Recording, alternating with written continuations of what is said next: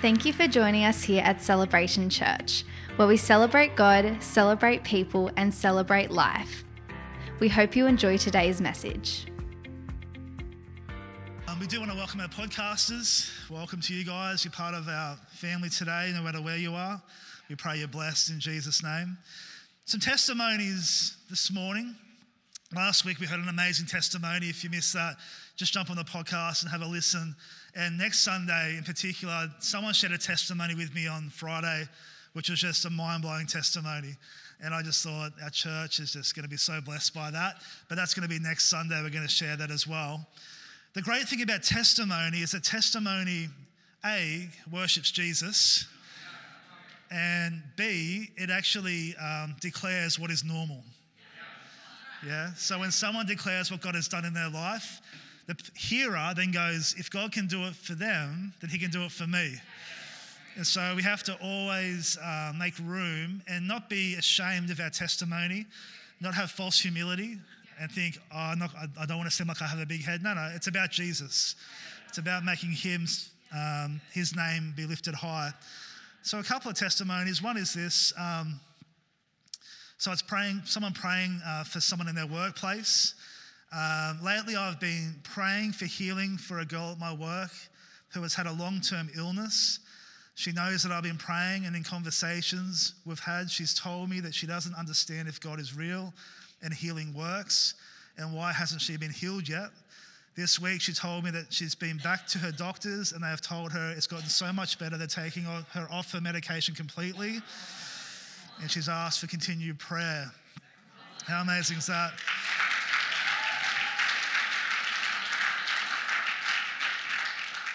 It always takes courage to pray for someone in the workplace, let alone someone who doesn't believe in God. And to hear that is just such a testimony to God. The other one's actually from one of our students who prayed for a fellow student this week in school. This week a girl in my class had been unwell and had been bothering her for 2 days straight. I felt bad for her, but initially just brushed it off. I love the honesty.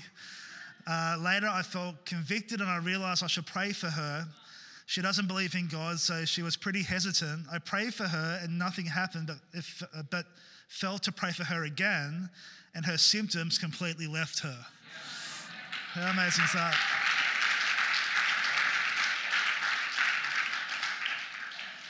I always love hearing it about our students stepping out in courage, stepping out in faith, being different in Jesus' name.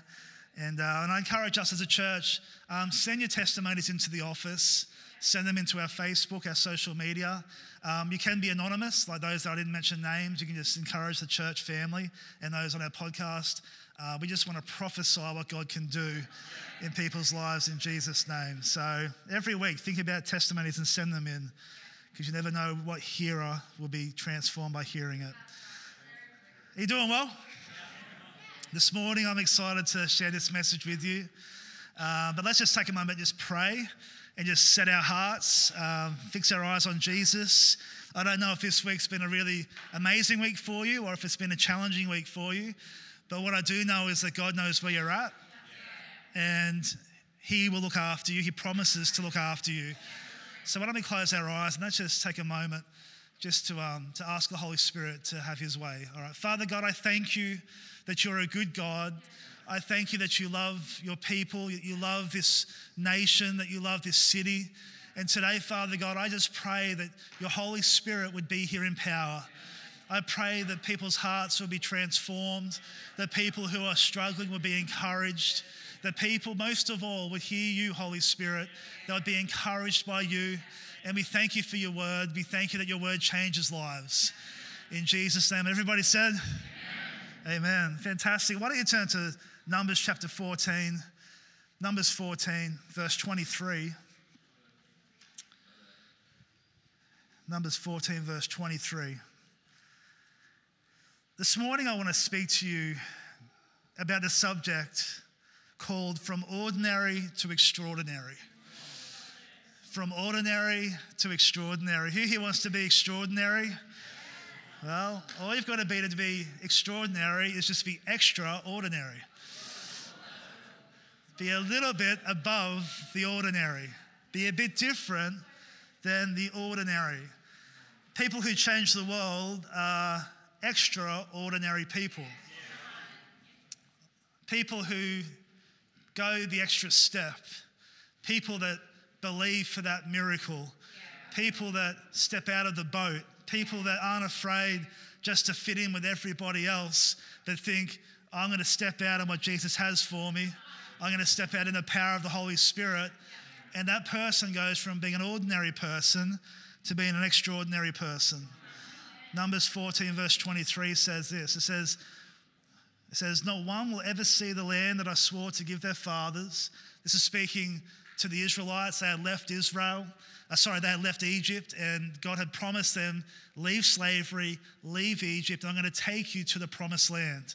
The promised land was a land flowing with milk and honey. It was the promises of God. It was a good place to be. It's where the grapes were so big that 2 people had to carry them on a stick between them. Imagine going to Coles and saying, I want that bunch. And then the Coles workers got 2 men coming out with a stick and taking it to your car, a huge thing of grapes. That's how big the grapes were. Any grape fans in the house? Okay, well, I'm speaking to you right now. That's how fruitful the land was. But it says this, a sad thing occurs. Basically, a whole generation misses out on the promise of God. But it goes on to say this. It says, none of those who have treated me with contempt will see it. But because my servant Caleb has a different spirit and follows me wholeheartedly, I will bring him into the land he went to, and his descendants will inherit it. You know, the thing is about God, the thing is about your walk with God, is that God often gives you promises. He often speaks to your heart. He often, when you read the word of God, as scripture jumps out at you and you think, I'm laying a hold of that. Who here feels like they have a promise in God they're yet to see? Okay, so God allows us to have promises. He speaks to our hearts.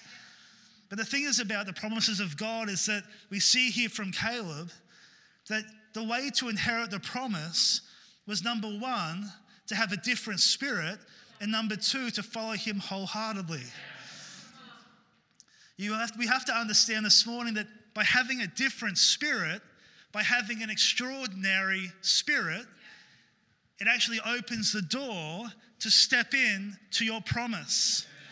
A whole generation missed out on the promises because they had an ordinary spirit. The spies went into the land, and the majority said, it's too much, the giants are too big, we can't take it for God. But Joshua and Caleb said, we can take it, we can do it in the power of God, we can see the promises come about, even though naturally it makes no sense, through God we can do it. They had an extraordinary spirit. This morning I want to encourage you that you can be a person, no matter what your circumstance is, that has an extraordinary spirit. Has a different spirit. Having a different spirit causes us to enter into God's promises. The thing is about the promises of God is that the devil, the enemy, does not want you to enter into your promises. He doesn't want you to. His whole mission is to kill, steal, and destroy you. But you know what? He can't actually do that to your physical being. But he can do it to your faith. He can do it to your spirit. He can do it to your expectation. He can do it to what you believe in God for. He uses things like discouragement, disappointment, contempt, familiarity, gossip. All these things come in, and we stop believing God for the promise, and we start going into survival mode. Don't let the enemy rob you of your promise. Don't let the enemy rob you of your expectation. If you have been a Christian for any period of time, you know what it's like to believe God for something and feel like it hasn't happened yet and be discouraged. Anyone been discouraged here before? I have. When you say, God, I believe your Bible says this. Well, I believe it in Jesus' name. And then you see the opposite happen and you think, where are you, God? And often people walk away from God in that moment. Little do they realize that God says, trust starts when understanding stops. But actually think about this for a second. Just think about this. The minute that you can't understand is the minute that trust is birthed. Especially our young people here, get this. Your emotions are fickle. Don't follow them. You will feel great one day and you will feel terrible the next and you will feel great again. Be led by your conviction, trusting that God, no matter how you feel, no matter how your circumstance looks, that the Word of God is more powerful, is bigger, and is greater than how I feel in the moment. Now, emotions are important. Emotions is a gift from God, but they must be tamed. Anyone who's been married knows what it's like to wake up on the wrong side of the bed. I'm not thinking about me right now. If I was led by my emotions in our marriage all the time, Shard is going to need all the help she can get. I have to choose to trust God beyond my emotion. So how do we overcome the enemy? We have an extraordinary spirit. Today, I actually believe if you lay a hold to the principle of what I'm sharing today, it will literally change the course of how you do life.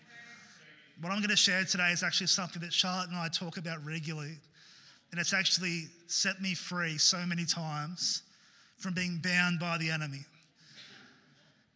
Romans chapter 12, verse 2 says this. It says, "Do not be conformed to this world, but be transformed by the renewing of your mind, that by testing you may discern what is the will of God, what is good and acceptable and perfect." Do not be conformed to this world, but be transformed by the renewing of your mind. Why is spending time with God so important? Why is reading the Word of God so important? Why is coming to the house of God in community so important? Because you are surrounded all week with people who have a worldly mindset. This is your one chance, apart from Connect Group, when it comes to Celebration Church this Sunday, to get around people who have a different mindset, a different spirit. So lay a hold of it and make the most of it. But don't act like the world in your thinking. We have to realize that we don't overcome the enemy with the weapons of the enemy. We overcome the enemy with the weapons of the kingdom. And these often don't make natural sense. It says in 2 Corinthians 10 verse 4, "The weapons we fight are not with the weapons of the world.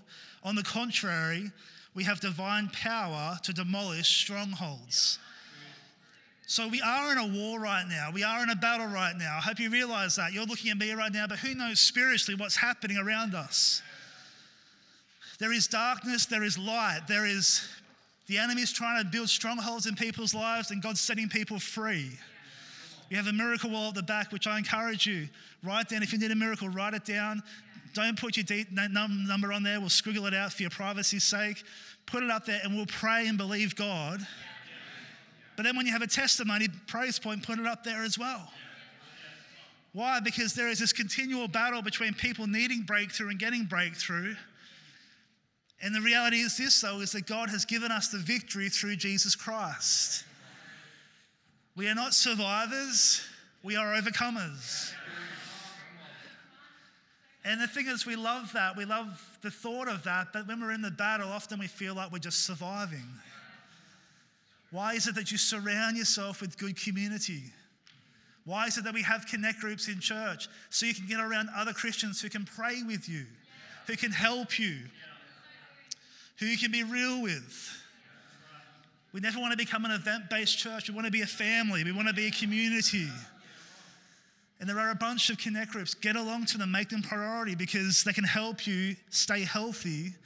Because every now and then you feel like in life that you're by yourself, and that's where community is built. On a Sunday, stick around after church, have coffee with someone you haven't had coffee with before. Sow into friendships, sow into relationships. Why? By doing so, you're just creating a safety net around you of people who love you in Jesus' name.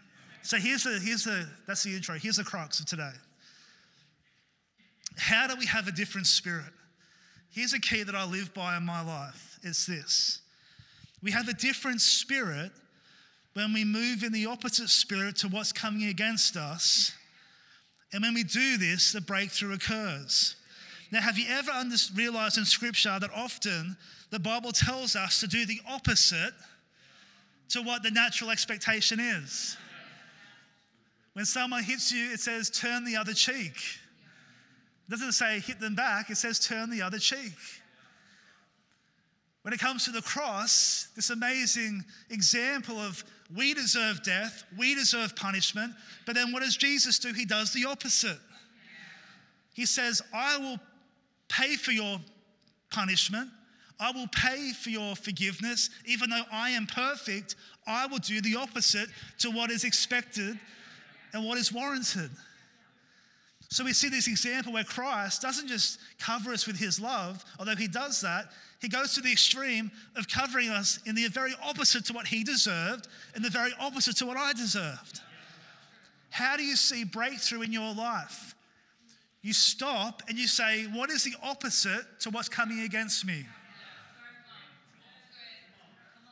When you respond in the same spirit, you're going to get the same result as what's coming against you. When you respond in a different spirit, an opposite spirit, you disarm the very spirit that's coming against you. Oh, that is a revelation that will completely change how you do everything, because when something attacks you, instead of going, oh, you go, what's the opposite? Opposites day. It's always opposites day. What's the opposite? What is the? So when hate comes against you, what do, church? You love. When you love, you disarm hate. When you move in the opposite spirit, you actually disarm what's coming against you. How cool is that? But our natural man, let's be real, our natural man wants to fight back with what's against us. Someone's mean to me, I'm going to be mean back. Someone attacks me and my family, I'm going to attack them back, especially social media. When something happens in life, it's my job to be. No. There's actually a thing called when someone attacks you, you take the humble road. It's called kingdom. It's called normality in his kingdom. So let's just look at a few things this morning based around moving in the opposite spirit to achieve the breakthrough. I'm going to speak about what's ordinary versus what's extraordinary. So the first one is this. It's ordinary to worry. It's extraordinary to worship. To have an ordinary spirit is to worry, and everybody here worries. At some point in your life, you will have a worrisome moment. Some people here worry more than others. If you want to excel the process of aging, worry more. Yeah? The Bible talks about how we're called to have a carefree life. Now that's my interpretation, but the Bible says to trust him. The Bible says on earth as it is in heaven. Now the question is this, is there stress in heaven? Is there stress in heaven? I don't think so. Is there worry in heaven, church? I don't think so. I don't think there is. And so therefore, that's our normal, that's our standard. But who knows that it's so good to want to have a worry-free life, but it's really hard to live a worry-free life. The way that you actually live a worry-free life is to worship. When I don't understand and I don't have the answers and I feel so discouraged and I feel like God's abandoned me, I'm just going to worship. On the way in this morning in the car, I had some Hillsong United, the People album. If you don't have it, listen to it. Incredible album. And I was just singing along. I was just singing along in my heart and out loud, just lifting up the name of Jesus. I'm not going to do it now. I don't think so. If you've got writing notes, write this down. Philippians chapter 4, verse 6. It says, be anxious for nothing, but in everything, by prayer and petition or supplication, with thanksgiving, let your requests be made known to God, and the peace of God, which surpasses all understanding, will guard your hearts and minds through Christ Jesus. I love how it says here, be anxious for nothing. But Benaiah, you don't understand this, and this. You don't understand the history. You don't understand the situation. I don't need to. God doesn't need to either. Be anxious for nothing. But what does it say? It says by prayer, by petition, let your requests be known to God, so pray. But it says with what? With thanksgiving. This is so amazing. I love this. If you want to disarm worry, this is such a big key. So cool. Find something in a situation to thank God for. It disarms the worry and it makes a negative a positive. Change the game. So Jesus was in the storm. The disciples are worrying because the storm is so big and they're going to die, according to the disciples. Jesus is asleep in the boat. He changed the game because instead of going, we're going to die, he was thinking, I'm in a hammock, I'm getting put to sleep. The storm that was terrifying the disciples was the hammock that put Jesus to sleep. And think about it, it's true. It says he was fast asleep in the boat while the disciples are freaking out. It's all about perspective. When the bill comes out of nowhere and you look at your bank account, it's a place to worry in, or it's a place to go, God, you can do a miracle and I thank you for that. I thank you that this is an opportunity that you can do something that's out of my hands. You change the game by changing your perspective. What does worship do? Worship changes your perspective. Again, we come back to this thing of emotion. And again, I want to just pick on our young adults. I love you, but please get this. When you are led by your emotions are fickle. You like the waves like this and this and this. I don't feel it, Benaiah. Therefore, God isn't real. Hey, God is still real. It's called trusting. But you know what it is? Worship will connect you with the Father. Who here loves music? Yeah? So in our generation, we have no excuse not to enjoy worshiping God because there's so much amazing worship music now. I love the worship. I love listening to modern, just psalms and songs to God.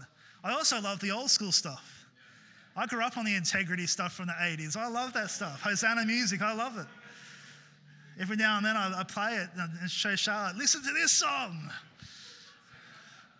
And I think she likes it too because she grew up with her parents playing that stuff, and I don't mind being a bit old school. Hey, next one. It's ordinary to hate conditionally. It's extraordinary to love unconditionally. It's ordinary to hate conditionally. It's extraordinary to love unconditionally.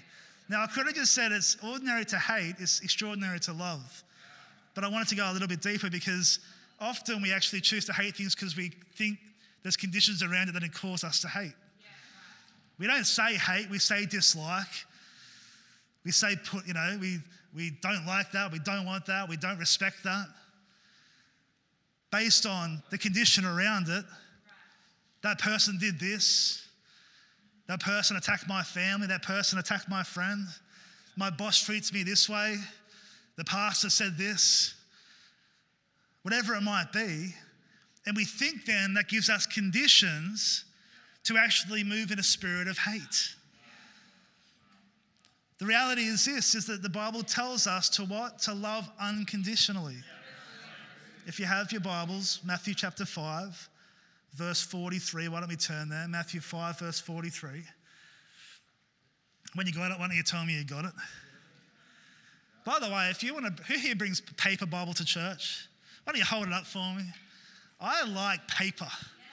I like hearing someone should invent an app where you turn your Bible and it makes a paper noise.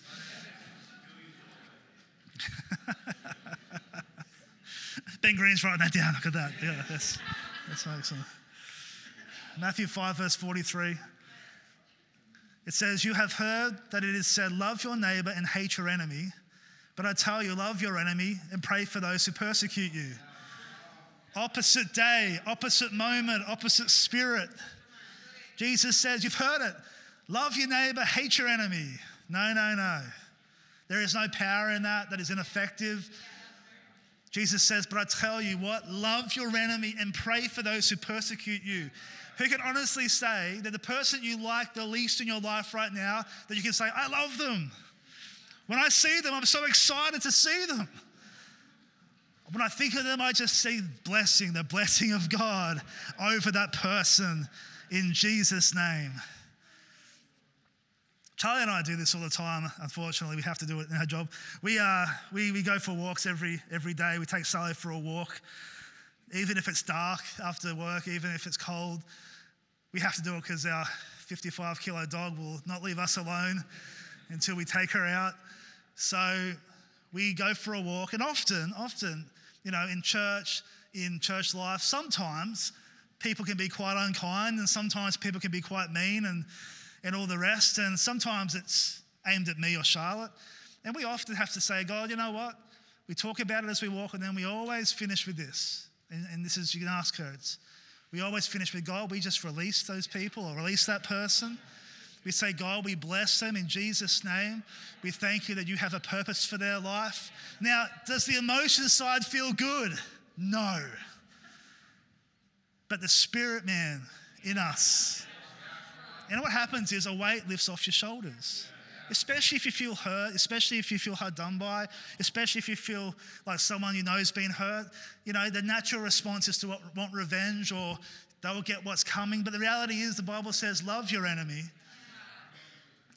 So again, we have this principle where in life stuff happens. And what do you have to do, church? Stop. Opposite. My work colleagues are speaking about me. Stop. What's the opposite? Love them. Somebody's just spoken about me. Someone's hurt me. Stop. What's the opposite? The teacher spoke to my child in a negative way. How do I respond to the teacher in love? For all the parents here. Whatever it might be, take a moment to stop and think, what is the opposite spirit? Because love will always trump hate. Always, always, always. What does the Bible say? Love never fails. Love overcomes. If you're married here as a couple, make sure that you're speaking about this in your marriage. When stuff happens in life, stop. What is the opposite? Have me in your head. Hello, opposite. It can be that voice if you want. What is the opposite?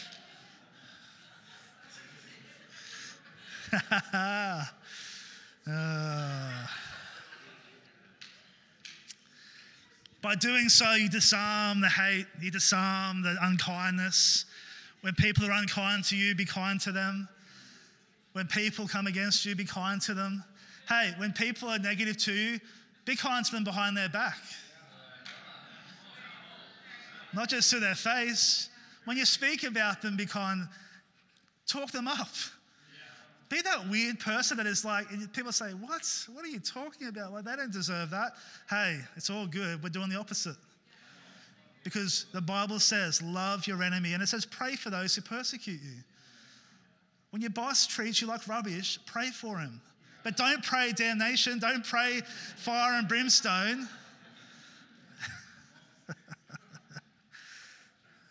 Pray blessing. And the third one is this. It's ordinary to complain. It's extraordinary to compliment. And by the way, I'm going to give you a few today. Go home and think about all the opposites in the Bible. There's heaps. I'm just giving you a taste test today. An entree. It's ordinary to complain. It's extraordinary to compliment. I think as Aussies sometimes we can complain. I think you look on the news every night, someone's complaining about something. I don't think it's kingdom. I don't think it's heaven. I don't think there's complaining in heaven. I think that there's thanksgiving in heaven. Philippians chapter 2 verse 14 says, do everything without complaining and arguing. Do everything without complaining or arguing. Hey, I'm the biggest complainer here, I reckon. I complain all the time.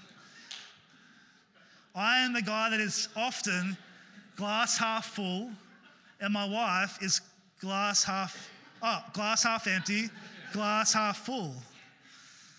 My wife that's why we're so good together. I can see the negative straight away, she sees the positive straight away.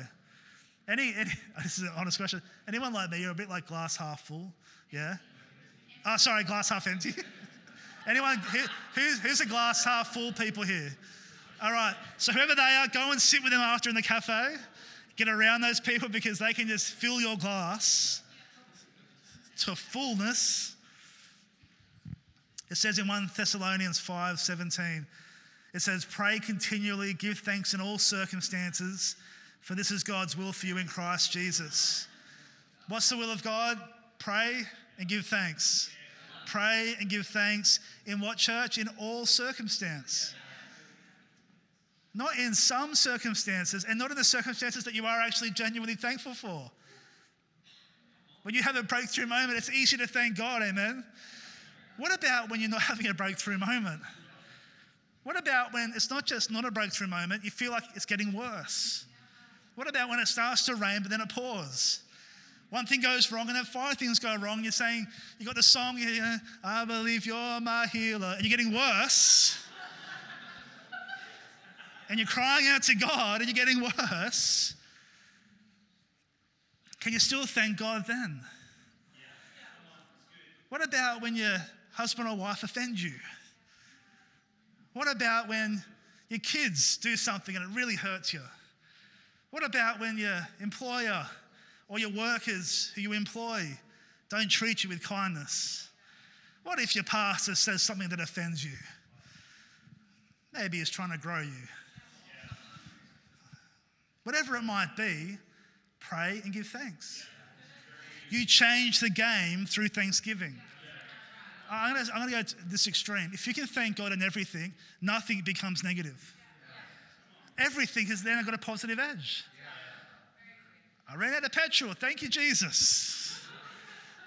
I might meet someone new who comes along and they can encourage me and I invite them to church. If you're single, you might meet your husband. I don't know. But whatever it might be, God can work all things for the good. Put petrol in your car, but they're the same.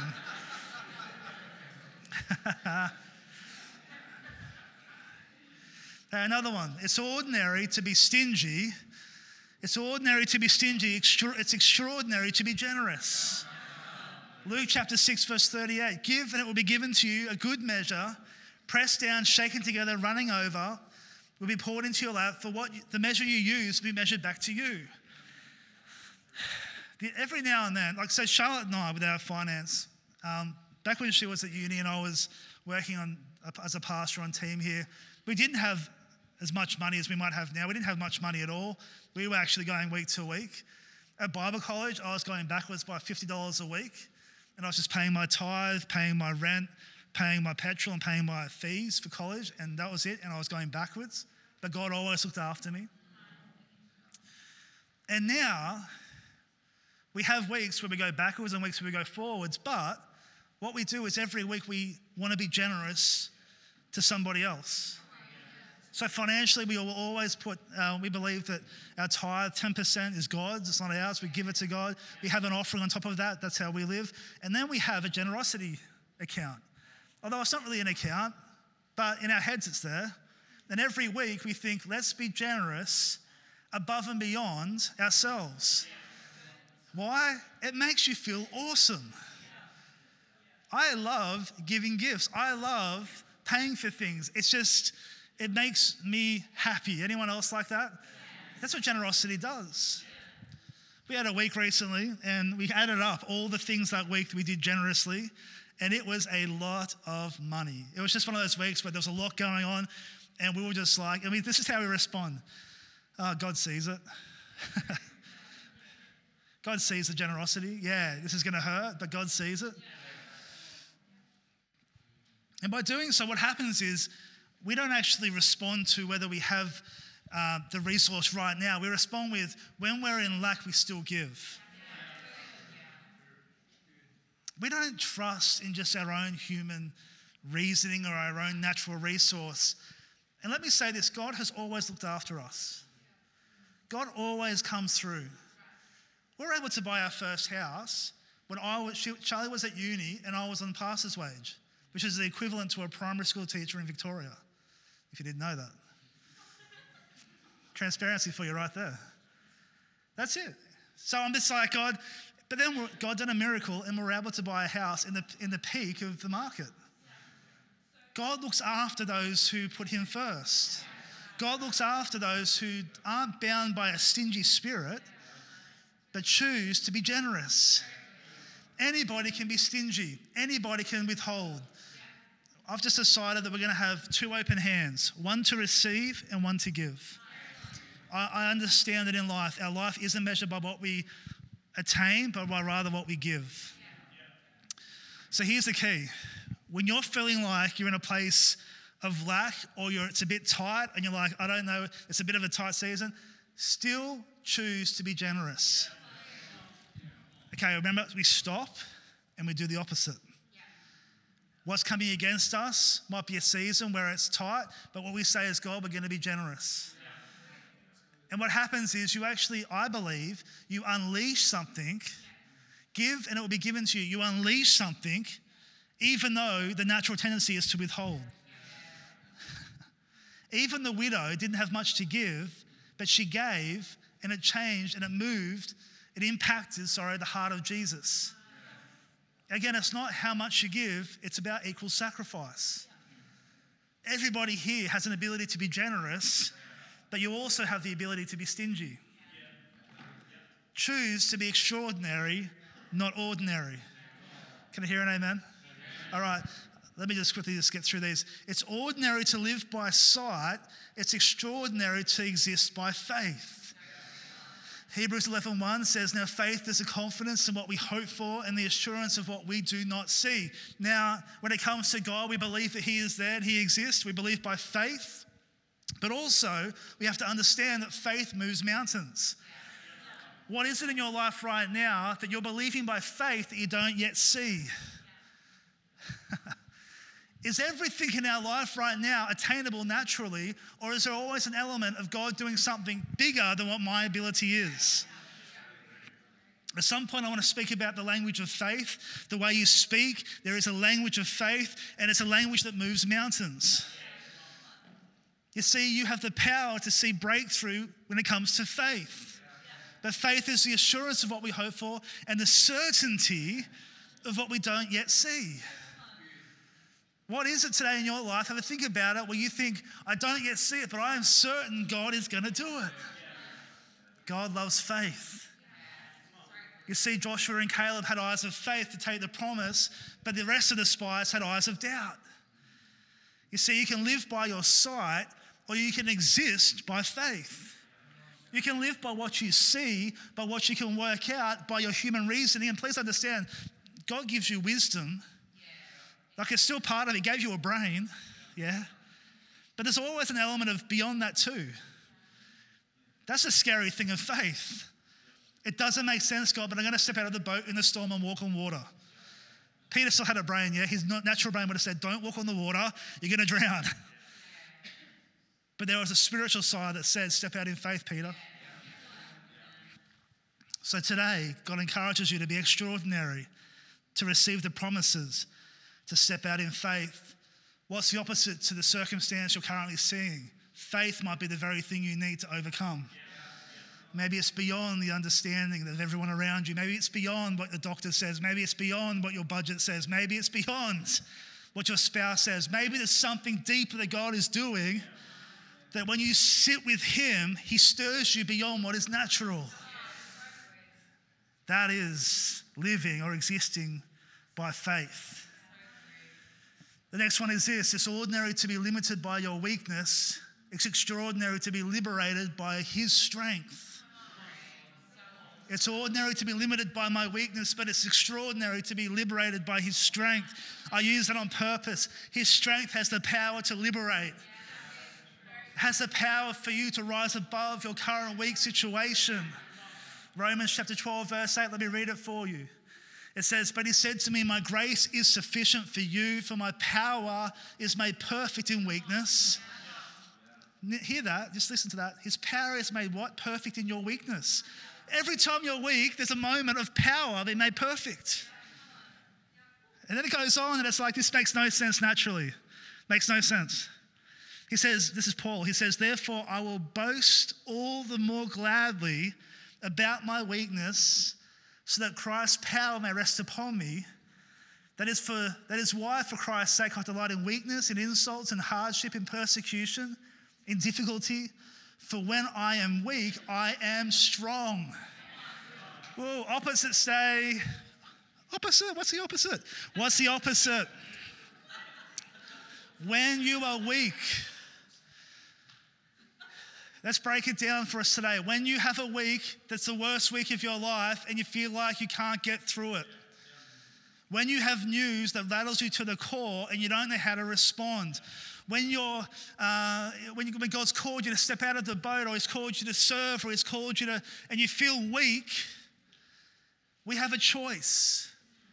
I will box myself into my limitations based on what I think I can do, or I will look to Him and realize, like Paul says, I will boast in my weakness, gladly, by the way, because when I do that, His power rests upon me. I speak out of conviction with this church because my life is this. My wife will tell you, most things I do are outside of my natural comfort levels. Public speaking for me is outside of my comfort level. Now that's going to be news to most of you, but I am a learned extrovert.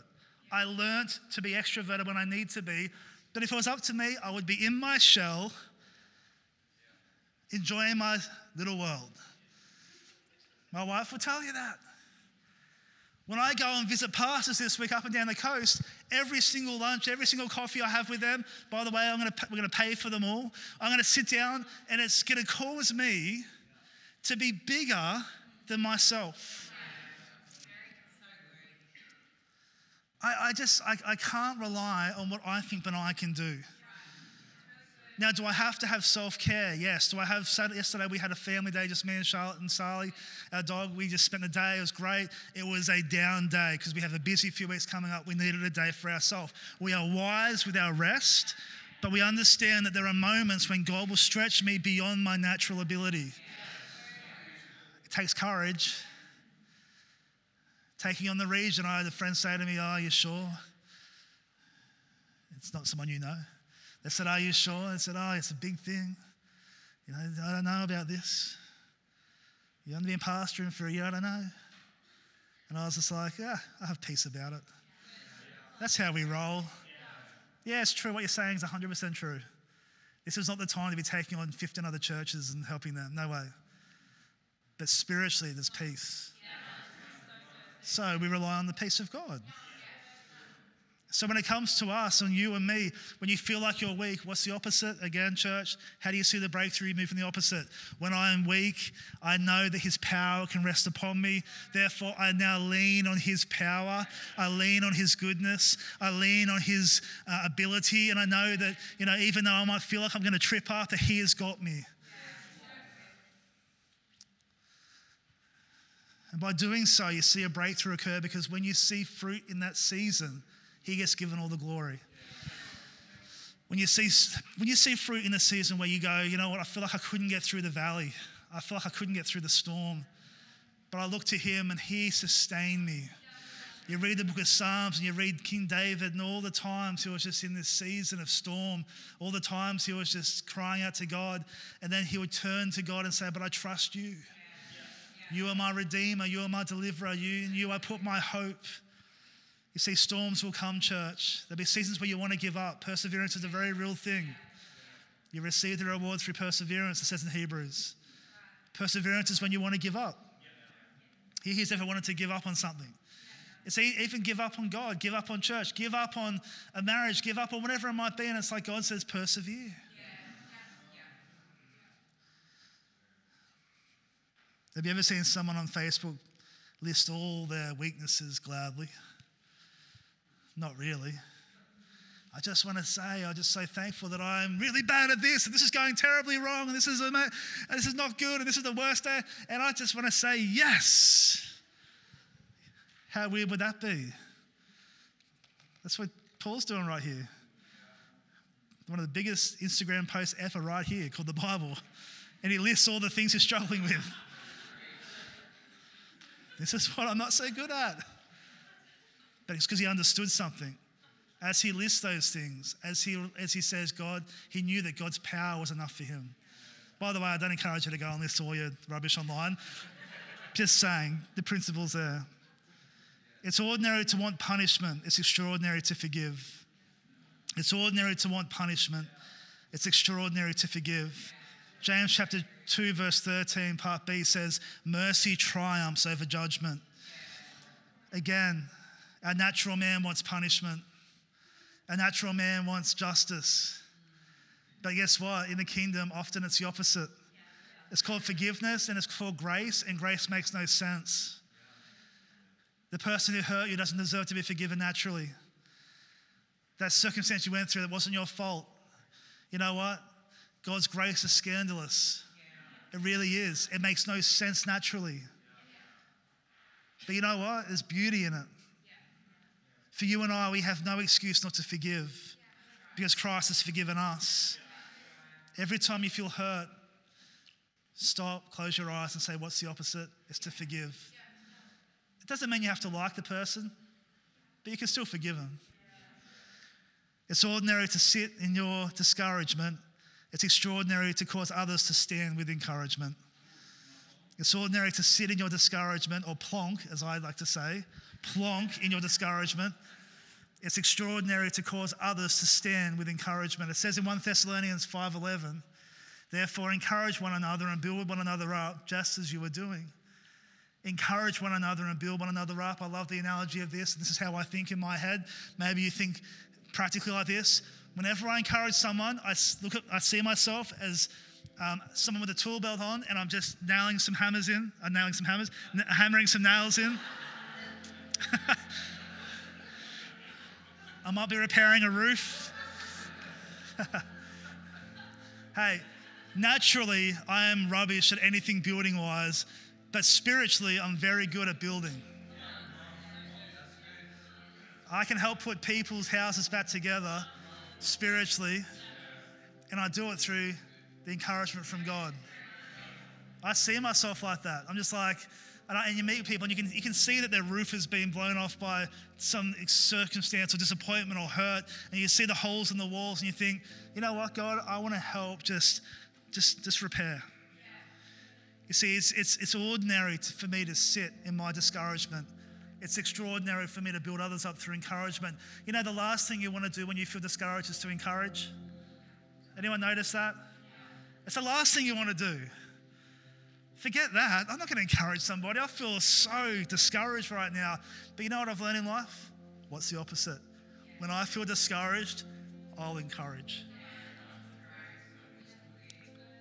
When I feel, by the way, if I encourage you, I'm not always feeling discouraged.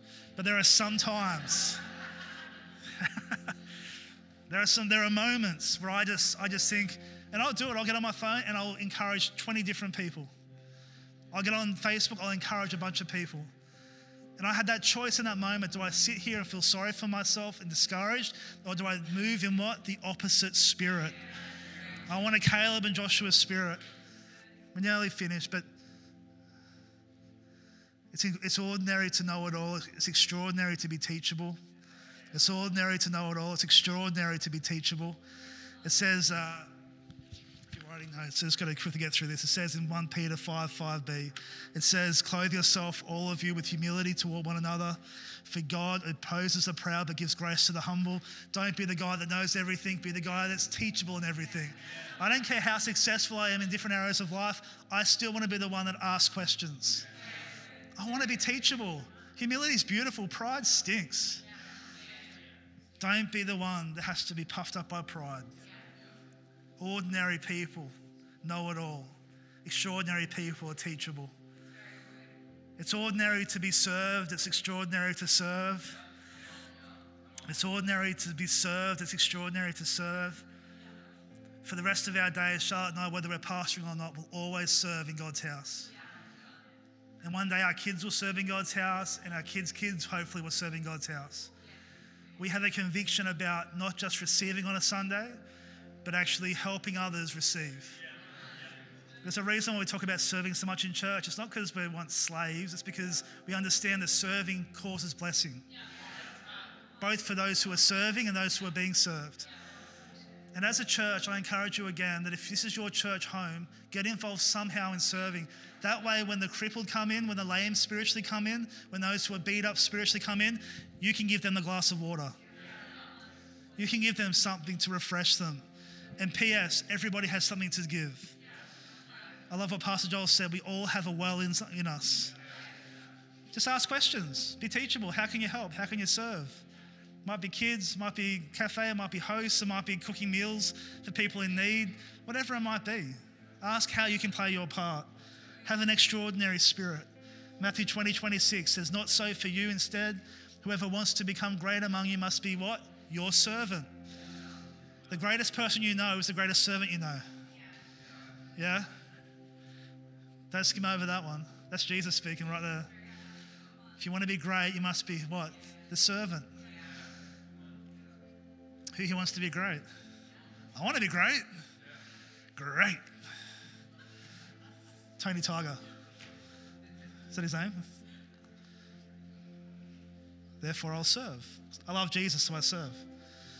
It's ordinary to fit in. It's extraordinary to stand out. This is the last one. It's ordinary to fit in. It's extraordinary to stand out. Matthew 5:16 says, in the same way, let your light shine before others so that they may see your good deeds and glorify your Father in heaven. As much as some of us here love to fit in, understand that in God's kingdom, you're called to stand out. You're called to sometimes go against the grain. You're called to sometimes speak differently to your work colleagues. You're called to sometimes be involved in church different to your other friends in other churches. Sometimes God's calling you to go deeper and further. And listen, I'm going to preach on this soon, but you have a light in you. Every person, whether you are 15 or 85, has a light in you. How are you shining your light today? How are you shining it? Is it under a bucket? Or is it up on a hill? Why are we doing our business breakfast? Because I want to empower our business owners. We've got your back. Let your gift in entrepreneurship shine. Let your good deeds shine so that people may give glory to Him. It's ordinary to fit in. It's extraordinary to stand out. How cool is that? To have an opposite spirit. What do Aussies have? We have this thing called tall poppy syndrome. As soon as you stand out, I'm going to drag you down. It's rubbish. Lift people up for God's kingdom. Let's lift lights and put them on hills so people can see what God is doing in Jesus' name. Have an opposite spirit, church. Have an opposite spirit. Charlie, why don't you come up here? Why don't we stand to our feet? Thank you, Jesus.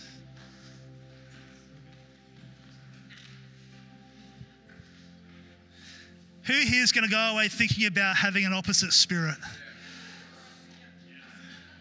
Next time things come against you, have an opposite spirit. What is the opposite to what's expected? Because there is breakthrough in having a different spirit. There is breakthrough in having an opposite spirit, an extraordinary spirit. Why don't you close your eyes for a moment? I'm just going to actually give you a chance to respond to the gospel today before we pray and commission you out. If you're here today, as everyone has their eyes closed, and you know in your heart that you're far from God, you know that your heart isn't close to Him, you know that maybe you were once close and you've walked away, or maybe you've never made a decision to follow Jesus as your Lord and Saviour. In this moment, we want to just give you an opportunity to say, Benaiah, yes, that's me. I want to come back to the Father. I want to make sure my heart is right with God. If that's you in this place, why don't you just put your hand up where you are and say, that's me, Benaiah. Awesome, I see that hand. Anybody else? You want to say, yes, I want to get my heart right with God today. Awesome, I see that hand. Anybody else? In this place, if you're a Christian, be praying. Also down here on the front, I see that hand. Father, we thank you. Anybody else? This is your moment today. Your moment. Thank you, Jesus. Thank you, Jesus. There is no shame too big.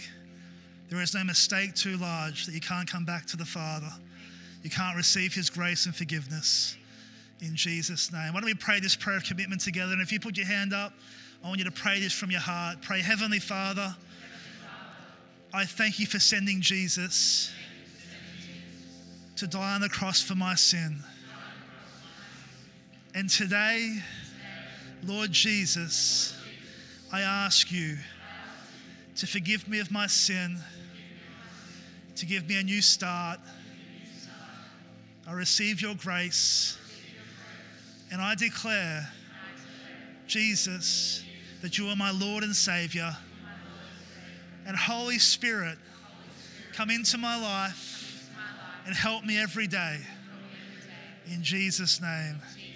And everyone said, let's give God a mighty hand of praise. All right. Hey, listen, if you're new here, feel comfortable in this moment. But if you're here with your spouse, I want you to take their hand. If you're here with a friend, put the hand on the shoulder next to you. Or if you're just uncomfortable, just don't do anything. It's all good. We're going to pray for our church family. We love sending you out in the blessing of God. In Jesus' powerful name. Awesome. Father God, we thank you so much for our church family. And right now we send them out in the power of your Spirit, God, the opposite Spirit. Holy Spirit, I pray for them as they encounter their weeks and circumstances and situation, God, that they'll be reminded to always act in your kingdom spirit, in the way that you have for us, God, not in the worldly ways, God. So we thank you for that. We thank you for what you're going to do in and through this church, God, and what you've already started to do. We pray for sisterhood this afternoon as well, God, that all of the ladies will be so blessed and refreshed, and we send out our church right now in the powerful name of Jesus. Amen. Woo!